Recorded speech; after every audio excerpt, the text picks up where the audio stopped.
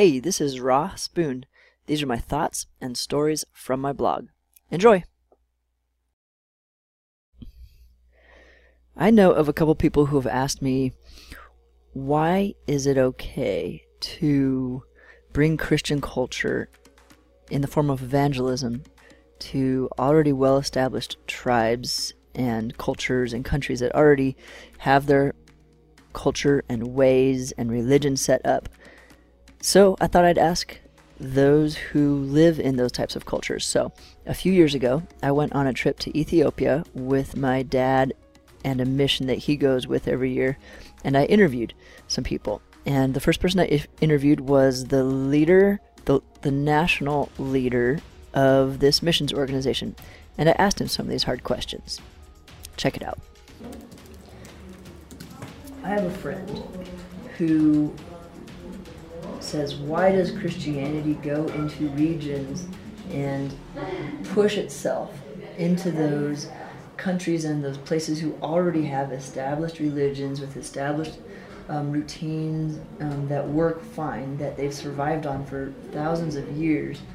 Why bring a new religion into a place that potentially causes a lot of violence between each other and may take away the original culture? As a Christian, we believe the Bible, and the Bible tells us that the only religion that will save people is believing in Christ. And we have seen that believing in Christ is bringing new life, changing lives that were miserable, lives that's addicted to drugs, and the gospel is bringing peace and stability for community. And I can tell you, I mean, when you see the world, we have many crimes, war, and those religions who believe that they have this religion for millions of years are committing crimes. And there is so much trouble, so much terrorism. So we are taking the gospel to these villages, these countries, that brings peace and stability. Any religion we have seen in the world didn't bring any peace. The gospel is bringing peace. We have seen actually in our region, in our country, when we take the gospel to people who were killing each other, they became peaceful. Wow. They became,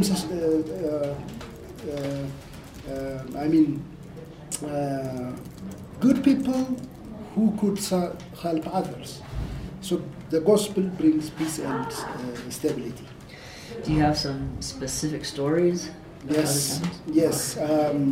We had in the Geldu area. Geldu? G-I-R-D-O? Geldu, G-E-L-D-U. Okay. In the Geldu area, the people were killing each other. And the government was not even able to handle the situation. And we brought the gospel to this area, and now this area is the peaceful and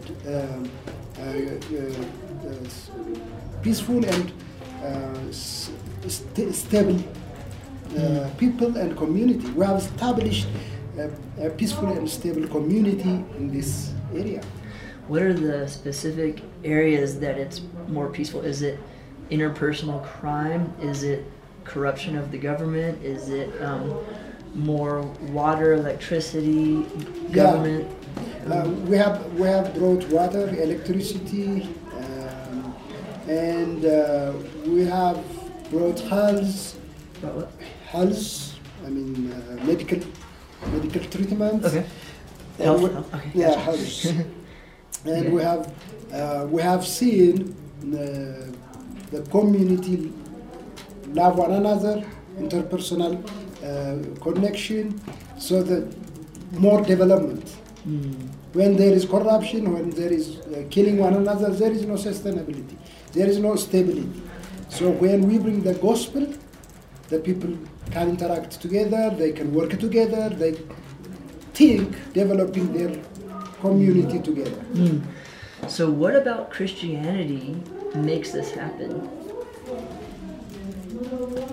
Christianity makes things happen because it is a life that thinks about people. It's not about thinking about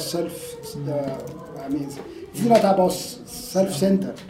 It is, Christianity is about others, living for others, working for others, sacrificing yourself for others. Then I got to talk to one of the American leaders who works with the national leaders about what she had seen. And here she'll tell you how what she saw was the old way of doing things, when Christianity and the ethics that Christianity required of the people and the missionaries, how it helped the people climb out of a bad situation into a good one. What I noticed very quickly was that the women were really treated as really low citizens. I also watched that the women were doing all the labor. You can go out here and you see women carrying on their backs sticks weighing about 50 to 75 pounds. And they were the ones lugging the water. They were getting the wood on their backs to build the homes. They were getting the firewood. They were caring for the children. They were doing all the cooking. And the men were just sitting around town. And many cases in the villages that you go out to, sitting around the town getting drunk. And I watched that, and then you see the children, and they were disrespected. And you watch that, and it began to really just break my heart. And so I went to some of the Ethiopians, and I just asked them, who are your most desperate? Who would be the lowest rung on the human list in this? And they said the widows. The widows and probably the orphans, because there's so many. And I said, okay. And we, again, didn't want to pass out money, so we collected 12 widows around us, and we began to interview them, and the majority of them, I want to get my facts straight, I believe that they were earning maybe $2 a week. And so give you an example on that. So $8 to $11 a month is what they would earn. If you go in the marketplace out here, to buy a skirt is $15.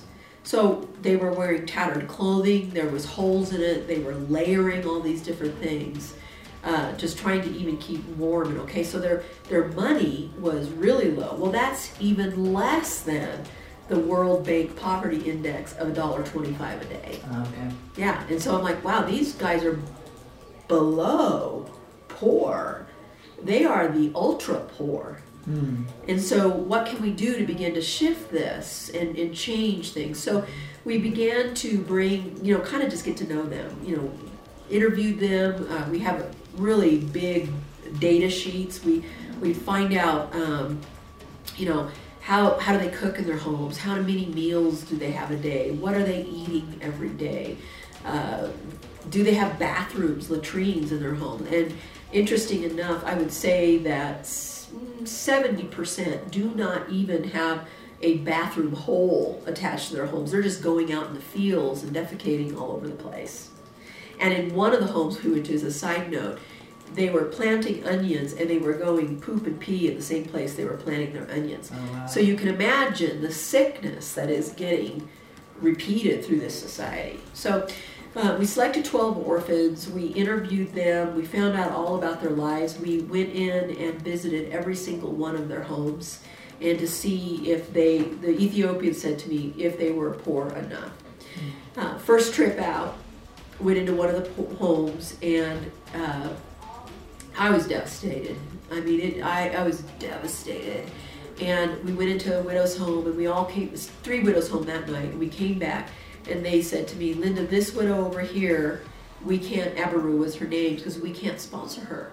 And I go, well, why? And they said, because she's too rich. And And I'm like, she's too rich?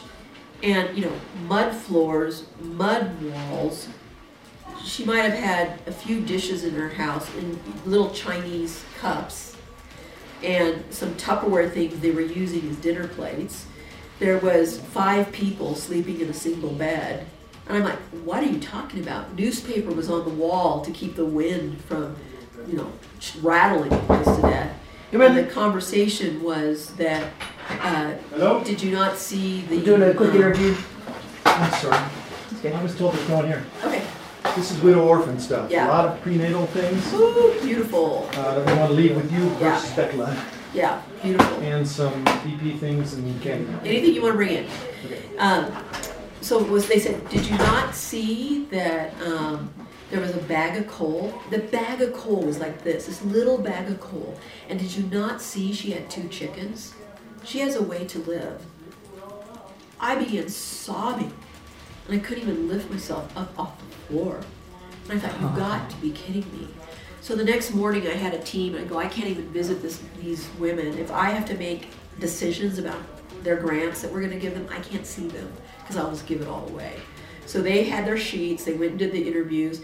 They showed back up in the building here. It was a man and a woman. And they walked in, and the man came in and says, Lynn, I have a beef with you. And I went, oh, great. What happened out there? And I'm like, and he just, like that, this man, sobbing. And then this woman came in, and she just looked at me, and she just fell in my arms, sobbing hysterically. Because they've been in these widows' homes. And they go, you can't. You've got to sponsor them. And just the devastation that they see. So what we did is we interviewed them. We had them fill out a business plan. We walked them through. They had to get the prices on everything. Hysterical moment. The pastors, the widow, translators, me sitting there. They were all arguing with each other, fighting with each other on how much this widow should be. And so at that point, I had to play hardball. And I go, well, we can't sponsor her for these reasons. And they'd argue, and like for these reasons. One of our widows had a college education. And I'm like, she's got a college education. And she was given a job by the government and declined it. And why she had declined it is because it meant her moving to another village and she wasn't able to care for her family. So initially I'm like, she declined a job, she must not be that desperate. So the pastor came in and fought for her. And so, okay, you know what, we're going to try it on your word. And that widow today, so this has been now 2.5 years, that widow today owns a seed and spice shop. She owns a restaurant, and she's launching a hotel. If you'd like to hear more, please check out the book that I wrote called Signs of a New Kingdom by Ross Boone. And you can also check out the interviews on the page on my website for under books, under the book. So click on books and click on Signs of a New Kingdom, or click on the link below.